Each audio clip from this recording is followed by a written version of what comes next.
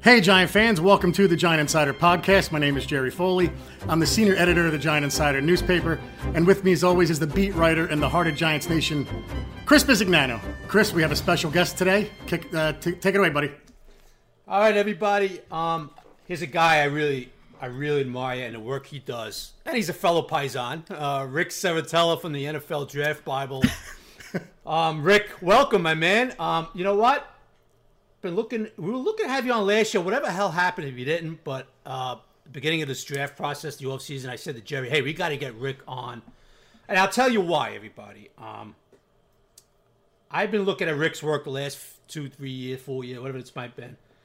And nobody does a better job than Rick and his staff. The way he breaks it down, it could be flags, technique-wise, bio, personal background, the way he ranks them down. He's always usually spot on, and not many people are. I'm sorry to say it.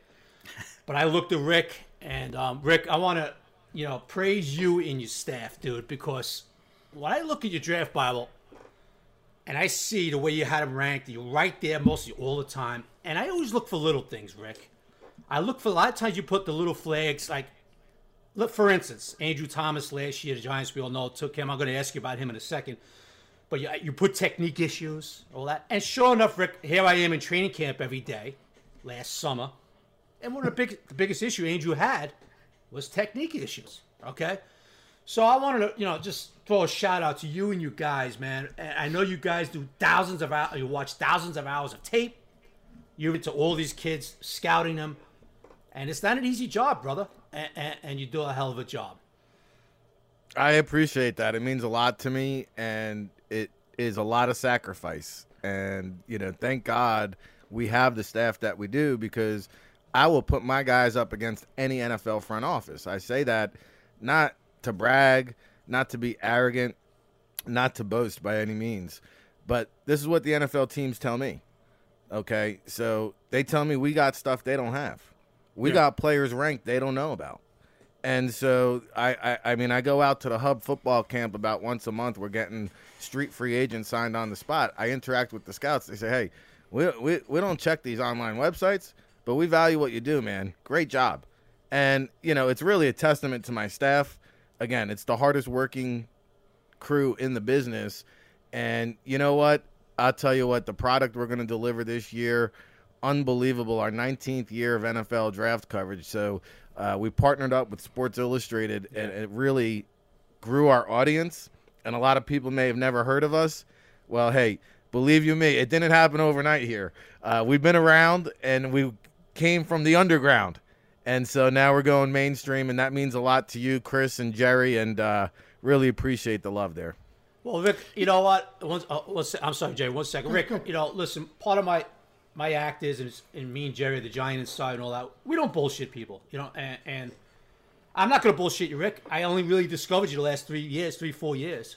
Yeah. And when I did, I was very happy to do so. So it's just another shout out. Great job by you. And I guess we'll get into it, right, Jerry? Let's start getting into it a little bit. Yeah. Buckle up. Rick, Giants with the 11th pick. Look, they need help on the offensive line. They're going to look around, maybe edge, the whole deal. When you look at this 11th pick, if they go offensive line, Rick, talk about Rashawn Slater. This could be a guy to look at. Where do you see him? Guard, tackle, tell us about him. I think that the height and length was an issue coming into his pro day. We spoke to the school back around this time a year ago, and they said, we got a guy that the NFL scouts love. I mean, they just love him. And they said, we got Rashawn Slater, and his measurements were kind of all over the board. Of course, with COVID, we couldn't go into the campus and do school visits, get the verified measurements.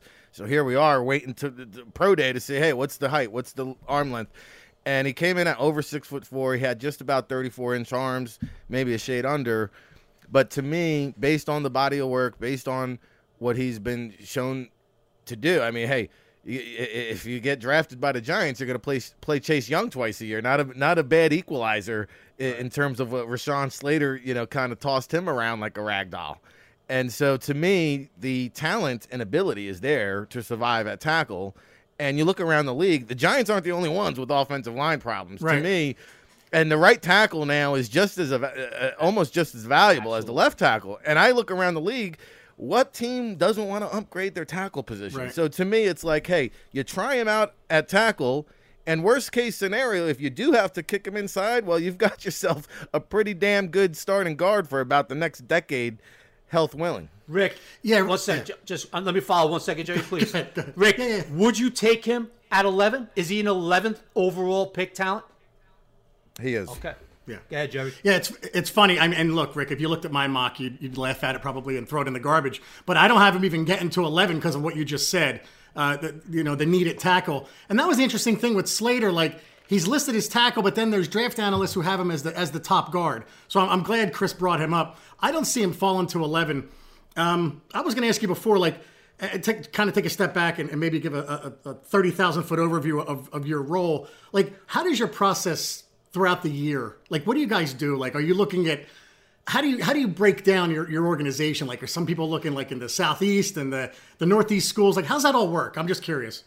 Yes, I know we only have 30 minutes on this show or so. Right. We can do 40. We can, you know what? Time's yours, man. You can take it longer if you want. Well, let me just go. Let me rewind. Bring it back to Rashawn Slater. So we actually had him in the guards until the pro day because arm length is a big deal. 34 inch is kind of where you want to see it. Yeah.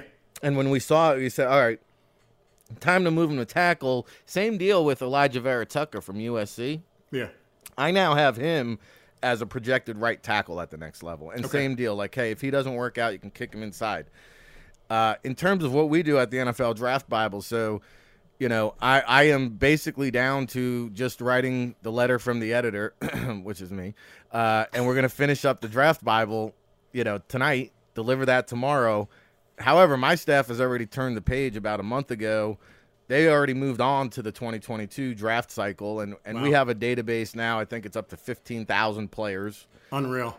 It's on the website now, believe it or not. It's a Yeah. beta version. It's a little funky, but it's up there if you want to Cool. dive into. If you No, want I will, yeah. If you want to take the deep plunge into our prospect database, we've got players in there regardless of draft class 2022 and beyond. We rank them all, and you'll see in the publication we have the 2022 rankings. We grade the best prospects in the world. I don't Yeah. care.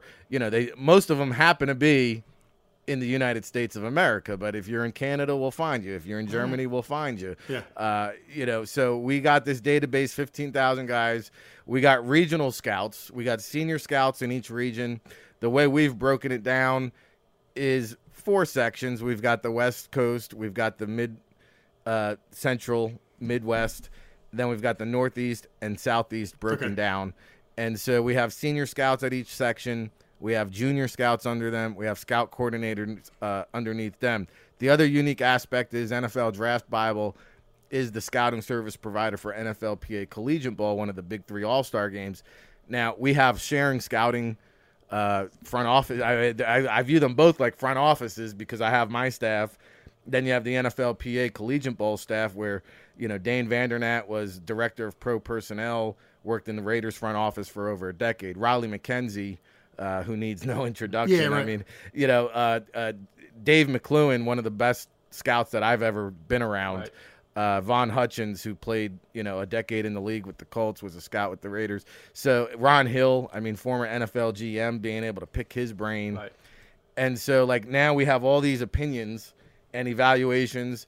And so this year was a different beast. 2 years ago, I went to 25 games, and I visited another 25 or 30 campuses. So I saw 75 to 80 schools in person. Wow. Unbelievable. This year, I had none of that. Right. Yeah. Right. So it was a little a different dynamic. Trying to track down these measurables has been a disaster. And so, the process for next year already begun. And so now, each scout will be responsible for their region, just like a regional scout. We'll have our scouting calls. We'll do as many campus visits as we can. We get out to as many spring ball games, practices, games, on a regular season. And, man, I'll tell you what, we whittle it down and try to get, the top 500 players' scouting reports Right.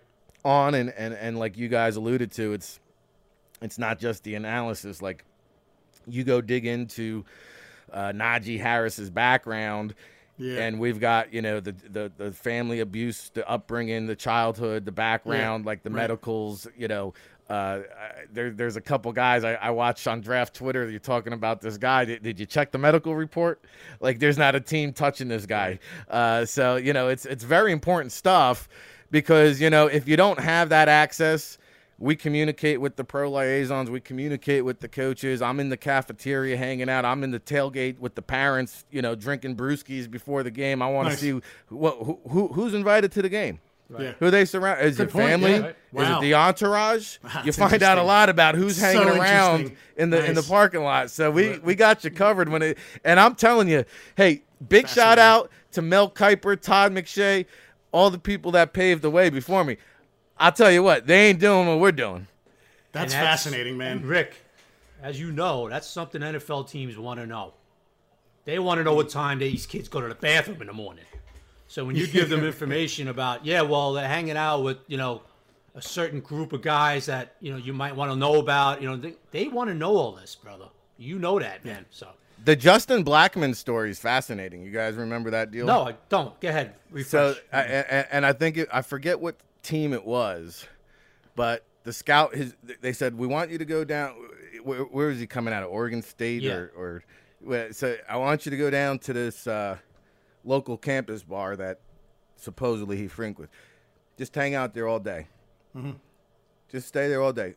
I want you to count how many times Justin Blackman comes into that bar. No kidding. And the guy's hanging out. He's reading the paper. He's doing it. Right. Wow. Right. Half a dozen times a day, Justin Blackman off the board. Wow. Unreal. I'll give you another one. Yeah. DeAndre Baker. And I don't mean... Hey, oh my God! Thanks, Rick. Did I touch it? Hey, did Try I to kill touch us? it? We're only 10 minutes in. Did I touch a sore spot here? All right, Go ahead, tell us DeAndre Baker. Go ahead. Yeah, it blew my mind. And again, it goes back to like the homework that we're doing is, really high level stuff. And so to me, I didn't put it in the draft guide, right? Because, there's a borderline between reporting and really ruining a guy's career. Yeah. Sure. And I didn't want to ruin can see DeAndre that. Baker's Yeah. career, right? Mm-hmm. Look at the trouble. When Cam Newton came out, the guy said he had a fake smile. They murdered the guy in his draft guide. Remember? Sure. Yeah. But so hey, DeAndre Baker, he's training really, one of the top, if not the top trainers, and I won't mention him, but he said, hey, I visit a lot of training facilities. I'm down there. I said, where's DeAndre Baker? I saw him on your list of combine trainings. He said, DeAndre showed up the first day. We haven't seen him since. I said, oh, really? I said, well, what's the deal? I said, isn't the agent paying for that? Yeah, we called the agent. He just kind of laughed and chuckled. And, hey, it's his money if he wants to flush it down the drain. So here's a guy that showed up for day one of combine training in January, was never to be seen or heard from again until his pro day. And if you remember, or the combine, and if you remember, it was a debacle. Yeah, absolutely. Right? Yep. Because he didn't train a single day for that. And it blew my mind. And here I am in New Jersey, and I don't mean to call out Mr. Gettleman. But I'm like... That was our next question, though. Like, do they know this? I got to ask, the teams know this? And so the Giants are giving up picks, trading back into the first round to draft this guy. It blew my mind. Yeah. I'll tell you something else. I was going to say real quick, Rick, just to tell you, I was at the draft that year, and Chris and I are going back and forth. He's at the stadium, and he's covering it, and I'm at the draft, and we're like, Daniel Jones at 6. Dexter Lawrence. He's good, but not a need. Okay, the only one we feel good about, DeAndre Baker. So that just goes to show you. Go ahead. Well, and I think the guys this year you got to really look out for two bigger names. Micah Parsons is a guy that could really fall drastically. There's some bad stuff. Oh, wow. And Davion Nixon, the defensive tackle out of Iowa there, has got some situations going on. Okay. But, the Micah Parsons, I'll tell you, I've got some news on him that the NFL teams won't confirm, but they also won't deny it. Oh, so they were aware. They are aware of this, Rick. So, yeah, and again, it's like if I know it, I'm sure there's other people walking the planet that know it. So is a media just holding on to this story like a Laramie Tunsil and waiting on draft day? It wouldn't shock me because it's been out here now for a few months.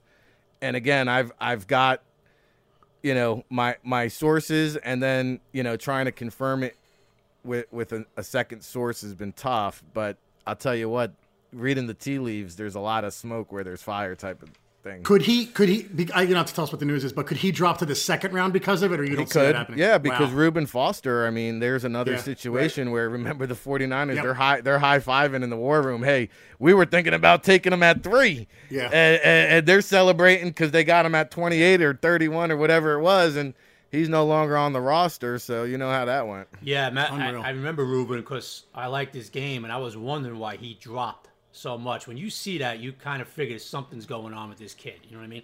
So, Rick, as far as Micah, are we talking, I mean, obviously this is more than maturity issues. This is something like that is a serious red flag where, this is a kid you draft and you're worried about him winding up in a jail cell 2 nights later. Are we talking, I'm not going to ask you definitely what you heard, Rick, but are we talking like that category there? Where that's a possibility? Assessment. That's a fair assessment. Okay. Wow. Thank you very much, Rick. And like you said, if he starts plummeting in the draft, then you know why. I mean, obviously with this kid, because he's very talented, as we know. It's like the movie Major League. Cross him off, then. All right, there we go. And it's a shame because here's a kid that's like 250 running in the 4.3s. Yeah, right. Sick. And you just got to now weigh that risk reward. And I still got him going to the Dolphins. I think they're at what are they at? 12 now or something like that. Oh, they moved up to 6. I'm sorry. 6. Yeah, so they moved up to 6. And we'll see. But I wouldn't be surprised if a bombshell drops within the next 4 weeks. I'm going to put you on the spot here, my man, my fellow Paisan. You ready? He falls to 11. The Giants are up. Would you take him? Just based on what we dealt with the DeAndre Baker situation, I would have to pass. Okay. Would they pass? What do you think? I think so. Okay. All right, Rick. Next category, next position, Giants are going to be very interested in, I'm sure, is going to be the edge position. Now, very interesting kid coming out. We all know Greg Rousseau out of Miami, opts out last year. Kid was dominant as a redshirt sophomore, right? Dominant. I mean, 15.5 sacks. He's all ACC rookie, the whole deal, right? A ton of tackles for loss, the whole deal. But a lot of people feel he's a project for some reason. Is this an unfair label, this project label, Rick? Or do you see him as a legit 11th overall pick in this draft? Because he plays defensive end, he kind of gets the pass, right? But everybody's like, well, Trey Lance only started 13 games. Yeah. Well, I think Greg Rousseau may have started like 15. Yeah. So you're talking about experience. You're talking about a year away from the game. By the time he suits up in September, what's it going to be? 16 months at least until he's actually played a game. So, to me, Rousseau was a guy going back now to ACC Media Day when Manny Diaz was still the coordinator there. And I saw him at Media Day. He was saying, because he coached Manny Lawson, I think coming out of NC State back in the day, and he said, Gregory Rousseau is a Manny Lawson clone. And I thought about that. I said, well, is that a good thing or a bad thing? Because, Manny Lawson probably played about a decade in the league. Right. He was serviceable. Yeah. Right. I don't think he had any double-digit sack seasons. So, if you told me I was getting Manny Lawson with the number 11 pick, and that's coming from the coach. So, that's how I feel about Gregory Rousseau. But I do think that there's no perfect or there's never a perfect prospect, but there's really no clear-cut edge rusher. Like Jason Owa, who really wowed folks at his pro day, has 0 career sacks. So you're betting on the upside. Yeah. He's a lump of clay that you got to mold. Azeez Ojulari, who I actually have the Giants taking in my last mock draft. Okay. Because I feel like he's got the upside. He's got all the tools. Like he lacks some of the prototype size. Back in the day, they used to call them tweeners. Now they call them hybrids. There you go. Nice. Right? Yeah. So, Yep. But I think at the end of the day, like, Marcus Golden was a pretty productive player for this team. Yeah. And I think he could kind of fill a lot of what Golden was doing. So I like Aziz Ojulari for the Giants as a possibility. Rashawn Slater would definitely fit. You wonder if you weigh taking a cornerback there. So I think that's what it's going to come down to. Where do you see Kwity Paye and Jalen Phillips in that? Are they in the same kind of category, or are they a notch below? I think Jalen Phillips is the number one pass rusher based on talent, but then you got to weigh in, like, the guy had 3 or 4 concussions, wrist surgery. I think there was a leg or foot injury surgery. So this guy's had a couple surgeries, 3 or 4 concussions. But hey, if I'm a team like the Dolphins or the Texans, and I've got 4 or 5 picks inside the top 50, take a shot. Yeah, I'm rolling the dice on this guy because at the end of the day, like, our best available players in the draft guide, regardless of where we think they'll come off the board, when we're just ranking talent, Gregory Rousseau is a top 15 talent. Yeah, Kwity Paye, I think, is really, probably the most ready to make an immediate impact. I don't think any of these guys are going to have a huge immediate impact, but I think Kwity Paye could come in, provide, a handful of sacks, get some rush, pressure on the quarterback, and maybe make the more immediate impact. Whereas I think all these other guys are more work to be involved, more Longer of term. a project. Yeah. And Yep. I honestly think that you're reaching at 11 for a pass rusher in this year's draft class, but just like the conversation we had about offensive tackle, you look around the league, there's 32 teams looking to upgrade the pass rush, right? And it's just like one of those things. You've got to overdraft. You got to overpay in free agency. Like, getting after the quarterback is hard to find these guys. Can I just do one follow-up, Chris? Yeah. So Giants picking 11, and if Parsons is there, you would pass based on what you think the Giants will. You think it's a reach for the edge. If Slater's not there, and say Pitts isn't there either, who everybody's in love with, nothing secret there. Obviously, then the next thing that the fans are going to say is the Giants should trade down, right? But then they say, well, you need a partner to do that. I guess the question I have for you is, like, how much do you put that on the GM to find a partner to make this work? I could be wrong. I believe David Gettleman has never traded back, right? He's never done it. So, I think there's something to that, because if you look at the wheeling and dealing going around the league, it's a lot of the younger GMs. Yeah. So I think the older GMs kind of are less reluctant. Okay. Also, too, at number 11, like, who is the guy that teams are trading up for? Yeah, I don't know if Mac Jones was there. Maybe New England might want him. Maybe. Yeah, I actually mocked Mac Jones to the New England at 15. Nice. Right. So did I. My analysis starts in February, though, Rick. So I apologize, guys. Yeah. So, but I do think, like, the good thing for the Giants is there's a real possibility there's going to be at least 3, maybe 4 quarterbacks within the first 4 picks. Yep. So I feel like we're picking 7th almost. Yeah. Go ahead. Sorry. Right. And then Penei Sewell, Jamar Chase, and Pitts are 3 sure bets to be gone. Right.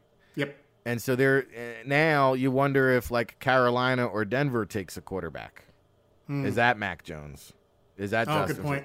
So like, you could have, in theory, 5 quarterbacks taken before the Giants.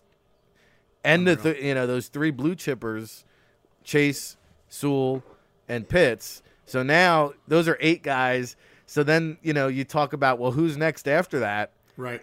You're going to get a good player. Now, you wonder, too, like, I know they rebuilt the offense, but the possibility of adding a Devonta Smith or Jalen Waddle That's still in play. Could be enticing. That's still in play, Rick. Yeah. Look, a lot of people feel that's not in play anymore because of Golladay, but I don't agree with that because, we were on with Gettleman and Mara right after the season ended, Rick, and they were adamant about playmakers. And we, of course, they had Golladay. Okay, no doubt he could be a difference maker. Who played in 4 games, by the way, last year. But he is a difference maker when he's out there. And last year he got back, but he was playing well even last year, Rick, until he got hurt. No, right. Until he got hurt. Same thing with John Ross. Well, Ross, like, I'm not betting the farm that guy's going to be healthy, right? Ross is sort of like a low risk, a high reward kid, right? Although a kid that looked like he was. Sterling Shepard seems to always have an injury. Yeah. Well, Shep, you know what? Look, Rick, Shep is not the biggest kid, but he's tough as a mother effer, and he gets banged up. But he shows up on the injury report every week. My point is the durability, right? As an overall unit. The point is you're making, Rick, concern. obviously, is that, hey, don't be surprised if they go with a Waddle. Don't be surprised if a Devontae Smith's there. And I agree with you, Rick. I mean, I put this on Twitter a couple weeks ago. I see 4 to 5 quarterbacks going before the Giants pick at 11 because I don't believe Carolina or Denver, I believe one of them is going quarterback. I mean, I think Matt Rule's kind of made that known, so.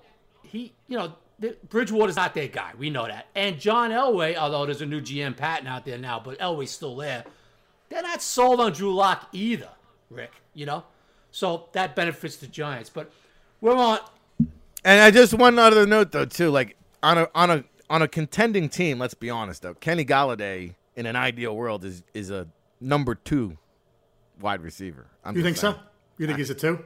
Wow, really, Rick? All right. You know what, Paisano, I'm gonna differ with you a little bit in that one. Well, how about this? And we don't have to do it now, but and I'm just throwing this out there. I'm just thinking of it. What if we went back and looked at all the teams that made the playoffs last year? You go back and tell me how many teams Kenny Golladay would be the number 1 guy on. I'd be curious to know. Baltimore, Pittsburgh, one. Your boy Claypool. Claypool's right? not a number 1 yet. I know he's a Golden Domer guy, Chris. I mean, Juju Smith. He's a 2. You think he's a 1, Juju? More so than Kenny Golladay. Rick, I think it's. I love you, my man, but I'm going to disagree with that one. Wait, what is Kenny Golladay? What is that? 1,000 yard season? Is that what Kenny Golladay is? Look, I'm not saying he's Jerry Rice, Rick, but he's had a couple real good seasons when healthy. And well, look, let's put it this way: he's what the Giants need. We could debate. Oh no, I agree with you. We could debate as far as is he a true number 1? And I get all that. I really do. No, I think where it comes back to bite them, I think his cap number is only like $4.5 million for the upcoming season. Yeah. So they're gonna kind of bite the bullet down the road on him. Yeah, well, a couple of these guys, but Rick, and we're on Rick Sabatella from the NFL Draft Bible, excellent college draft evaluator, and you listen to the Giant Insider with Chris Bisignano and Jerry Foley. Rick, they released Kevin Zeitler. God is a position that right now is unknown for the Giants. They got a kid Hernandez, hasn't worked out. Lemieux is a kid they like a lot. Okay, the draft pick from last season. Pass pro issues with him, no doubt, but they like him. They feel they're going to pencil him in. Okay, so Rick, talk about the guard position in this draft. At drafting in the second round, third round, is this a deep position? Do you see a kid maybe in the second round that could step in and play first game? Yeah, I think there's a decent guard list here, and I think the guy that you want to keep an eye on is Carmen Jackson out of Clemson, who has played tackle at Clemson, projects as a guard at the next level. Now, what's been kept very kind of quiet and swept under the rug, I don't think I've seen it reported out there, is he recently had a back surgery or back procedure. So they're saying, what I'm hearing from the scouts are Jackson Carman, who probably top 50 player, is now probably a day 3 prospect due to the recent procedure. But here's a guy, I don't know the rehab timeline, but if he's able to get healthy and get ready for training camp, I think Jackson Carman is a guy that could probably step in.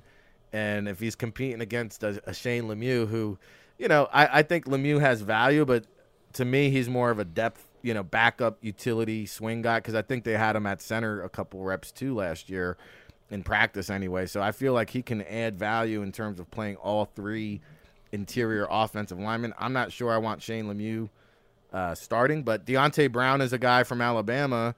You can get him probably on day 3 too, but you got to worry about the weight concerns. Like, he's been as much as almost 384 pounds. He weighed in at the Senior Bowl around 350, and then his pro day, I think, at 338. Right. But if you want a guy that's, P5 tested, has the resume, again, you're probably going to have to put a weight clause in his contract. But there's a guy, Wyatt Hubert from Ohio State, or Wyatt Davis, from Ohio State, had a hell of a pro day yesterday, as a matter of fact. And so I think he's a guy now That's round 2. Chris's guy in the second round. Yeah, I think in round 2 Rick, that would do be you a think target he lasts possibly. to the Giants spot in the second round? Do you think? Yeah, I think that's right around the ballpark for him. What would it be? 43? 43, yeah. I think that's right around where he would be coming off the board. And then I got in my last mock 32 was Quinn Meinerz. I had who was I had Quinn Meinerz going to the Bucks, I think, because of his versatility. I figured here's a guy who played guard at Wisconsin Whitewater D3, but what he did at the Senior Bowl for the first time ever playing center, I think that's where his best position is long term. So I had Quinn Meinerz going to the Bucks just because they've got the center there from New England, Stevens, I think, who's kind of long in the tooth. So you draft a guy like Quinn Meinerz, start him off at guard. Maybe he kicks over to center, but he could very well be around when the Giants. How pick about up my 33. boy Aaron Banks? Where do you see him going from Notre Dame, Rick? Where do you see him going? Jerry's laughing because he knows I'm going to ask Notre Dame questions. All of his guys from Notre Dame are his boys. Yeah, Where do you see him, right. Rick? Well, they got the offensive lineman. I was just kind of tweaking the top 100 and trying to find a home for Aaron Banks, who's right now on the outside looking in. So I think late round 3, early day 3. He's off the board by the 4th round at the latest. Rick, I'm amazed by the information that you're just throwing out here right now, right? But we're 330 something days into the process, but right? what goes into it though, Rick? the stuff that and that you have to know, I almost feel like sometimes if you presented this to me, and it's funny you keep talking about Paisan, you remind me more of Tom Hagen. You're giving so much information, I feel like Michael Corleone. I just need a straight answer from you. It's almost like paralysis by analysis. Yeah. You're just, it's so much. It's amazing, man. I'm blown away by this, but I always thought the draft process was more about educating than providing opinions, though. That's what we drive to do. Hey, we'll give you all the information you need, right? Yeah. And then you come to your own conclusion and make your best judgment. But, intel in the COVID era, man, is so powerful right now. But you must look at Twitter though when you see people say things about the draft. You must look at it and shake your head like this guy has no idea what the hell he's talking about. I try not to spend too much time on there. I'm more of a retweet guy or a promoting content guy. And or when someone says, my sources tell me about this guy, you must be like, I've got this covered 6 months ago.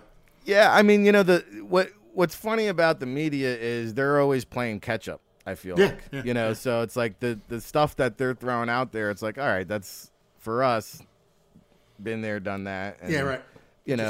And so, hey, I've never been too concerned with what other people are doing. I've got so much other stuff to worry about. It's like, yeah. Rick, outside linebacker. How you have my guy from Notre Dame with the woo? He seems to be climbing here. His stock seems to be rising, Rick, as we move along in the process. Where do you see him? Jock Owusu Karamasi, yes. He's to me he's the closest thing to Isaiah Simmons in this year's draft. Okay. I think so. You can line him up all over the field. I think he can, drop in coverage. He can be, pursuit ball tackler in the run game.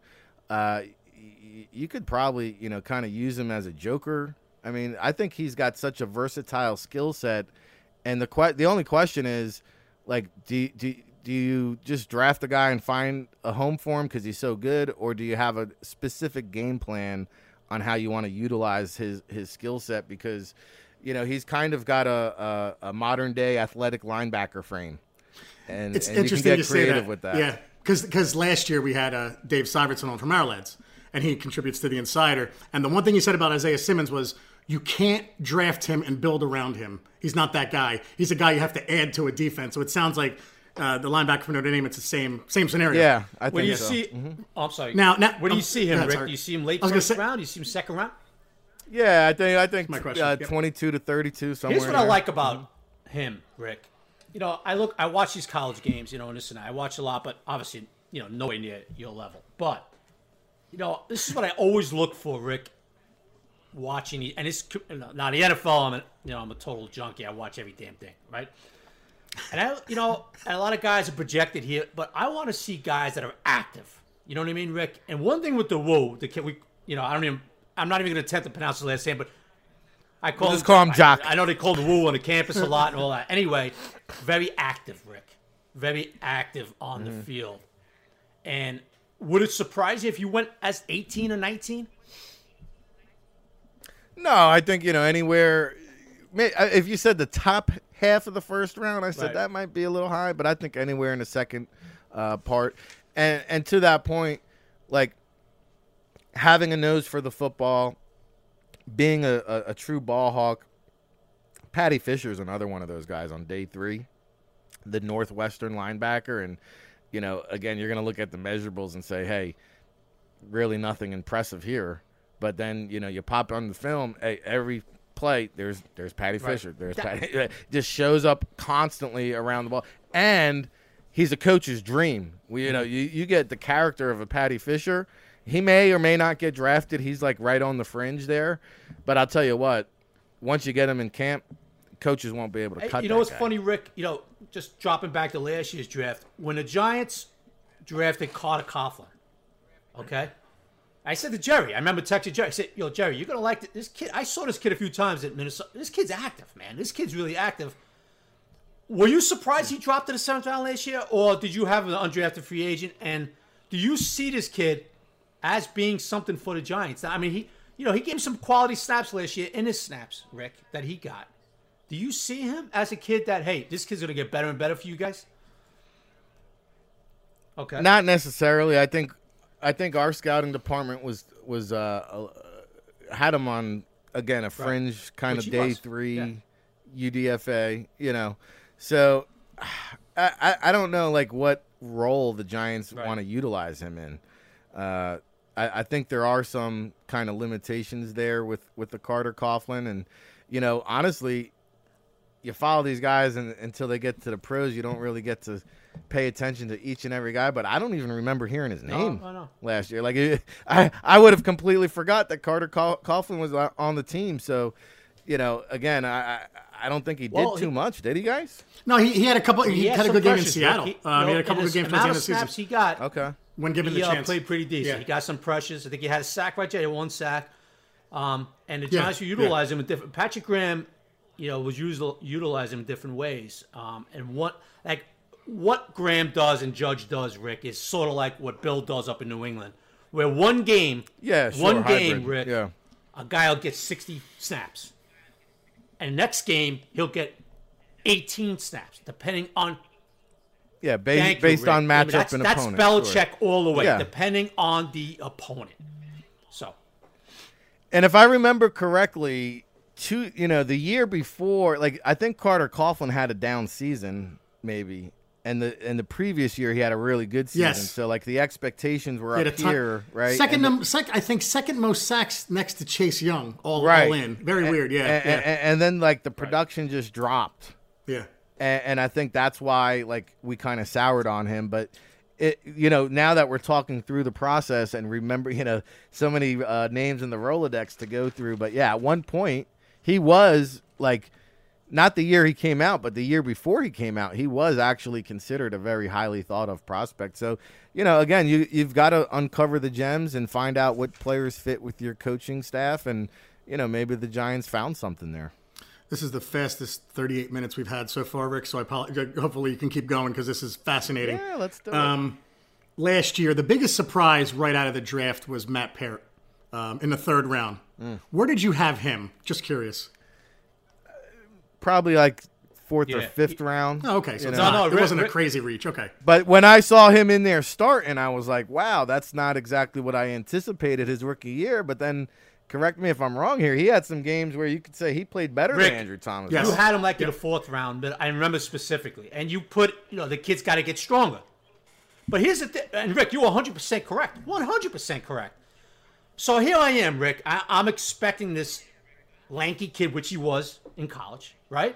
Got to get strong, got to build up the upper body, the whole deal. So, Rick, here I am in camp, and I'm seeing this kid it's like he bulked up overnight, Rick. And I'm watching him in camp every day. Jerry, am I wrong? And I'm texting Jerry going, yo, I mean, this kid looks better than Andrew Thomas at times. Yeah. And I'm watching him every day. So here's a kid that gets, he kind of bulks up the frame a bit and everything like that. And he looks like he could be a very good third-round pick, Rick, But that's exactly the way you had it. You had him as a middle-round kid that when he bulks up could be a really solid prospect. And that's the way it's heading for right now, Rick, So, I liked what I saw there. And I think, if he winds up winning the left tackle job, right tackle. Yeah. But I could tell you this, Rick. They have him in right now. It's his job to lose. I mean, Solder's there. So they've obviously you got a guy in there. He's a swing tackle right now. Or you could play right tackle if they need him and all that. But right now, to me, Solder is like whatever he provides is a bonus at this point. Right. Yeah. Right now, they want Pert to win that spot, Rick. That's where they're at with him. I'm going to put you on the spot, Rick. When based on all the research you do and all the work you guys put in, when you look at the NFL teams, after you see them draft year in and year out, who does it the best in your opinion? And then where do the Giants fall in that? I'm just curious how you look at it. To me, the Giants for a very long time were one of the best. I thought what Ernie Accorsi did with passing the torch to Jerry Reese, and they won the Super Bowl immediately after Ernie left. Yes. But let's be honest, I thought Jerry got somewhat of a raw deal because everybody said, well, he won with Ernie Accorsi's team. Mm-hmm. But remember that draft. 07. First draft. Great. Every player contributed except for one. The starts with a K. Go ahead. Sorry. Yeah, but you're exactly right. Every single draft pick. Yeah. Didn't just contribute. They played like a key role. Like Ahmad Bradshaw, I think they got in the 6th or 7th round. 7th round. Yep. 7th round. So like if that draft doesn't happen, the Giants don't win the Super Bowl that year. Yep. So I thought like Jerry Reese, I don't know how many years he was there working under Accorsi. But Accorsi to me, that is, there's probably nobody in the league currently as good as Ernie Accorsi. And what's funny is Accorsi would strike out in the first round, but build second and on, right? Like he had the William Josephs, the Ron Danes, the Will Allens, like guys that just didn't do anything. And then but later, he had a couple bad luck with the LSU safety got into the accident. That was Jerry Reese. Yeah. Oh, that was Reese. David Wilson, was that Reese? That was Reese too. That was Reese. Yeah. Yeah, but like then he drafted Osi Umenyiora from Troy State. And it was like, Osi Umenyiora, what? Who's this? And gold. So it's good. That's interesting. Hey, well, I always thought the Giants did a good job. But to answer your question, to me, like the Pittsburgh Steelers, Evan Colbert, again, Ozzie Newsome, and again, what they groomed with Eric DaCosta there, again, there wasn't like no fall off. They didn't skip a beat, right? And so like Baltimore, Pittsburgh. Johnny Lynch is doing a pretty good job too in a few years there. John Lynch is doing a good job. How about Chris Ballard? Chris Ballard's doing an unbelievable job. Chris Ballard is one of. How about Dave Gettleman? Yeah, go ahead. We want to hear it, man. We want to hear it. Yeah. Give it to us, buddy. You can say it. Come on. Well, come on, be honest. I respect Mr. Gettleman a lot because he's been around the block, and I think I do credit if you look at Tom Coughlin when he came in, Strahan was like, "Yo, line up, buddy. Yeah, right. Adapt." Yep. And he did. And I think David Gettleman, and I know like from ownership it was maybe more so about analytics and like, hey, you got to inject some of this modernized thinking, but I give Gettleman credit for really realizing that he had to delegate more responsibility. So Kevin Abrams now and Chris Pettit, like to me, Chris Pettit is the de facto GM. I mean, I'm on the scouting trails. I'm at Rutgers one week. There's Chris Pettit. I'm in goddamn California, UCLA the following week. There's Chris Pettit. He's like combing the country from coast to coast. So to me, like Chris Pettit is the guy now that's really the GM. Kevin Abrams is the one doing all the contracts. Yeah. Yes. Right. So like Gettleman now has made himself really the CEO of the operation. So I think it's the end all be all with Gettleman, and I think he's had his streaks. You know, he's had his runs, but I am a big believer in building from the inside out. Yep. So I agree with that philosophy. Now, have the picks panned out? Not so much. Yeah. Right. You know, you mentioned Andrew Thomas. You mentioned Will Hernandez. You know, even in free, like I feel like, what are we going on year 4 or 5 with Gettleman? 4. I feel like every year we've tried to remake this offensive line. Yeah. Yep. And every year it's like turnstiles on the edge. Yeah. Right. It's the biggest failure so far. The pass rushers just keep on coming. So I think I agree with this philosophy. I think he's run into some tough luck with the Giants, boy. I mean, he didn't inherit the greatest situation from what he took over. Right. That especially that limbo year of Ben McAdoo. I mean, that the organization was as messy as it's ever been Since the 70s, yeah. Right. So, you know, there was a lot of cleanup to do, and now he's mucking it all up. Now, I think the biggest difference that I have with David Gettleman is I didn't see Daniel Jones as a franchise quarterback. To me, and if you read the scouting report, hey, folds like a cheap suit under pressure. Right. And yeah, well, that was based on our reaction was based on a lot of the stuff we were reading when they drafted him. So we didn't see it either, but yeah, okay. Well, Rick, were you surprised they drafted Andrew Thomas? Was that he was the first tackle taken, 4th overall this year? Did that shock you? I went back and forth with the tackles last year. I thought they were very close. Hindsight's 2020. It would be easy for me to sit here now and say, yeah, you know, they should have taken, you know, the other 2 guys. Well, we didn't have him one. Well, Rick, to be honest with you had him like 4th ranked, you know, and he basically played 4th ranked last year. Man, you had Wirfs ahead of him. Chris had Becton, I had Wirfs. Yep. So I'm going to be honest. You know, maybe you don't want to blow some smoke up your own butt. I'll do it for you, bud. You did have Andrew Thomas, like the 4th guy, you know, and everything. Like I explained at the beginning of the podcast, some of the concerns you had for him did appear. Okay. Now that doesn't mean he can't turn out to be a very solid left tackle for the next 10 years. We know that, but it was a surprise, right? I mean, a little bit that he was taken 4th overall.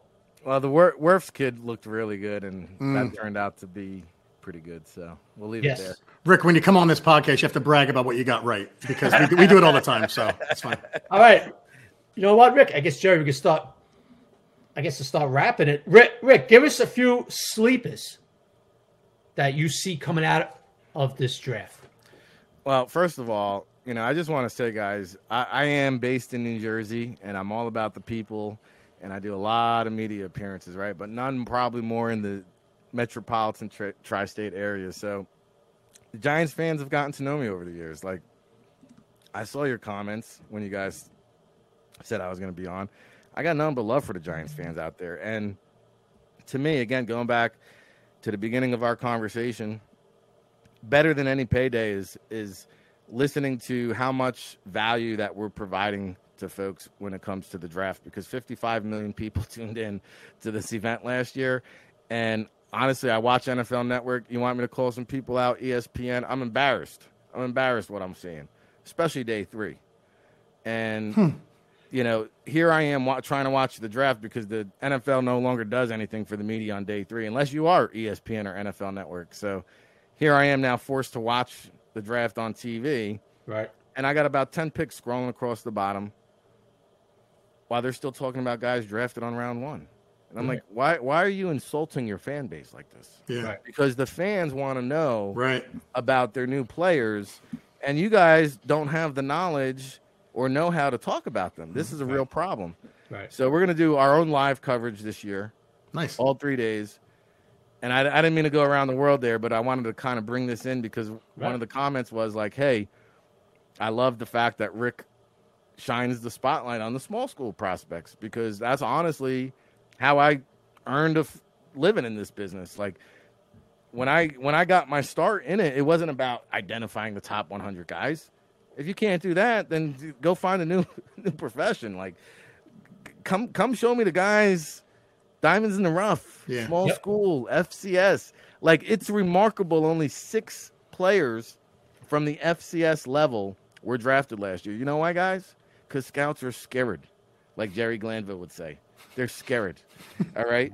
Because they didn't have the verified measurements. They didn't have the verified measurables. No scout is going to pound the table. And, like, people don't realize it is harder to become a NFL scout than it is an NFL player.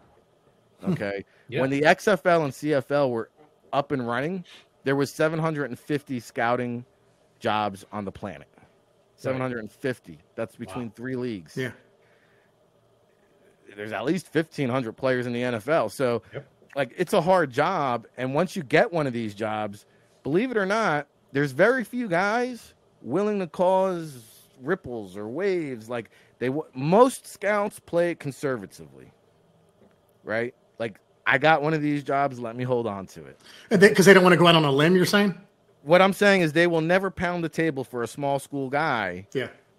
And what I'm saying is, like, have some balls, watch the film, and say, yo, this guy can play football. Like Cam Gill from Wagner. I mean, I told anybody and everybody who would listen, but nobody wanted to listen in the league. They said, he's got 31-inch arms. I got no use for him. Too short, no length. Stuck, he can't play end. He can't play linebacker. Got no use for the guy. I said, but he can play football. Right. And he's in the Super Bowl recording sacks. Yep. You know, and so to me, like, hey, I love the fact that the fans love I highlight small school guys. So that's the lead into the next segment here. Queuing you guys up. Well, Rick, there's nobody more intelligent than the Giants fan base. I'm not saying that because we cover them. Yeah. Giants fans. I agree. Look, listen, Rick.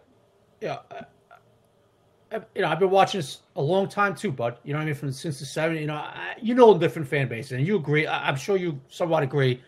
So what you're saying about that third day, right? That Saturday, the third round, from the fourth round to the seventh. Giant fans appreciate that, my man. Yeah. When you're talking about a kid in the seventh round, hey, this is what I saw from this kid. He does this well. He needs working. The true Giant fans appreciate that. I know it. The fly-by-night, I call them the fly-by-night football fans that come in and they only know the stars and they only want to talk about the first-round picks. Rick, the real Giant fans, well, I still, like I just said, consider one of the most intelligent fans there is. Okay? When you're on there doing your live thing this year and you're talking about some kid from Wagner, okay? By the way, I went there, Wagner, a couple of years myself. Okay, did you visit the campus there, Rick? One of my favorite visits on the scouting trails. Okay, there you go. I actually played baseball. I actually was there a couple of years. Okay, beautiful campus. Beautiful. Yeah, they actually shot a lot of movies there, Rick. Mm-hmm. Okay, but getting back, they're gonna want to hear that, my man.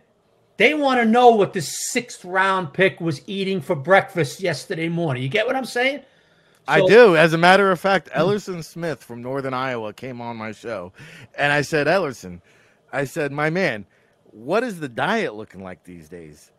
And he said, yo, I got to eat between 4,000 and 4,400 calories per day just to maintain my playing weight of 261. Yeah. But I don't know if you saw this guy at 6'6", 261. I think he ran a 4.61 40, had like a 41.5-inch vert. Right. As a defensive end. Crazy. Wow. Are you kidding me? Yeah. Like Ellerson Smith, and I don't know what's in the water or the cornfields in Northern Iowa, but like on the other end, Spencer Brown, to me, might be the most underrated tackle. And I would hope that he would be available for the Giants there at 43, but I don't think he's going to last, fellas. This Spencer Brown, another guy, 6'8". I think he ran a 4.8 40 as a tackle. Like, Northern Iowa has got something in the water going on. So those are two guys. We mentioned the gut, Quinn Manners from Division III, Wisconsin Whitewater. You saw how high Ali Marpet went. I think Quinn Manners is going to go even higher. And, I want to highlight some more small school guys. I'm just trying to freestyle here. How about the cornerback, Brian Mills from NCA&T? He went down to the Senior Bowl where everybody was talking about Robert Rochelle from Central Arkansas, right? Robert Rochelle, and who hit 23 miles per hour on the catapult, by the way, and ran, I think, like a 4.3, 4.40. great height at 6'1", Robert Rochelle, but stiff in the hips. He was getting burnt. I mean, like, talk about a burnt piece of toast down in Mobile all week long. Right. Was Robert. But then you had Brian Mills, who people didn't have these expectations for, and he just kind of shut guys down all week. Another one of these 6'1.5", 6'2" corners. And Mac McClain is another guy, from NC Central, I believe. And another guy that's really probably day 3, but will come in and outperform a lot of guys who get taken ahead of him. And it's going to be interesting to see. Like Dylan Ray Duns was down there at the Senior Bowl, North Dakota State, offensive tackle. Another small school prospect, Jaquan Hardy out of Tiffin, is a running back that you could hear possibly on day 3. He's not from a small school, but he's got a small stature. And I think he might wind up being the best running back in this year's draft class, even though he's about the pint size like Darren Sproles. But Jarrett Patterson from Buffalo out there in the MAC, I love this kid. I think he's going to play a decade in the league. Jarrett Patterson. If you told me 10 years from now we're asking who the best running back in this year's draft is, Jarrett Patterson is a guy that I just don't think gets enough love out there in the scouting community. So, got to shine a spotlight on some of those small school guys and give those guys love as well. Great stuff, Rick. Jerry, anything else? Man, this has been enlightening. It's been fun as hell. Unfortunately, you're going to have to come back on probably sooner than later, Rick. Maybe. I mean, this is incredible. I'm ready for the in-person studio show. When is that coming? We have to get a studio first. We got to get right from your back deck in Lavalette. Yeah, that's the thing, man. Unfortunately, I can find us a rooftop out here at the Beachcomber. Unfortunately, I have your cell now, and you live in Lavalette, so you'll be texted. Yeah, I last time I checked, the Beachcomber was available. So I like the sound of that, Rick. Rick, you look like a cigar guy. You're a cigar guy. Absolutely. Well, look at me.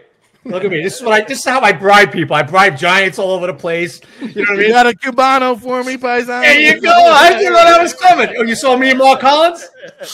Yeah, Mark Collins was salivating when I told him I'm going to get him a Cuban. If we're talking cigars, we better come correct now, right? Well, look.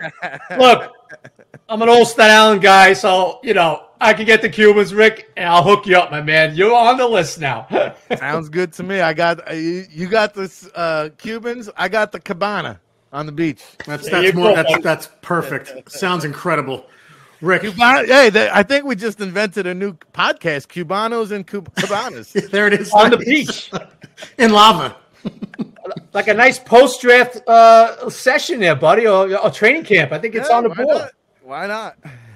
Good stuff, man. This has been unbelievable. Rick, thank you enough for coming on and shedding light. I think this is going to be an extremely downloaded episode. You gave us some incredible information, and you really are an expert at what you do, buddy. Thank you so much. Thank you, Jerry. Thank you, Chris, and thank you all the Giants fans for showering me with love and support throughout all the years, and kind of being an independent guy on the scene, not being affiliated with the mainstream media, as you guys know, is tough to survive, especially in the NFL draft business. So again, shout out to the NFL Draft Bible staff and all the fans and you guys for having me. And I had fun, man, chopping it up with some Jersey guys / New Yorkers. And we'll do it again. I have a feeling you're going to get a lot more followers after this, bud. We're going to. And you know what, Rick? Absolutely. And you know what, Rick? Like the waves here in Lavalette, man. Let them crash, baby. Nice. And your name is going to be bouncing around the Giants' halls, which I'm sure it is now, Rick. Oh, God, yeah. But I can tell you this, Rick, my man. There's a few people that are pretty close to me that are very, very close to what's going on in the Giants building. And I'm sure they know. Believe me, they're looking into your stuff, and I'm going to make sure they're looking into your stuff even more, my man. You got my word in that. So no doubt about it. You take care, Rick. Yeah, and just a reminder, too, the NFL Draft Bible publication's coming out on April 1st, so you can get your copy at allaccessfootball.com, and then, of course, NFLDraftBible.com is now on the Sports Illustrated Network, and everything we do is up on Twitter at NFL Draft Bible. Thank you so much. Yeah, I should have led you into that. I'm just blown away by everything you said today. Well, no, it's all good, brother. You know, listen, I got a daily show myself, so I could pick up the hosting duties where you're slacking, Jerry. It's all good, brother. Nice, man. Thanks, buddy. Come on, all right, Rick. guys. Thank you, buddy. So much. We'll talk soon. Thank you. Bye. Absolutely. There. All right, folks, I hope you enjoyed that because that was incredible. To order a subscription to The Giant Insider, go to www.thegiantinsider.com. Go to magster.com for a digital subscription. That's MAGZTER. And download the Giant Insider app from the App Store. And if you're having any issues, please direct message us and we will take care of it. Got a lot of new subscribers this week. Got to keep it going. Thank you all for the time. And remember, guys, Sundays are Giant days. Take care, everybody.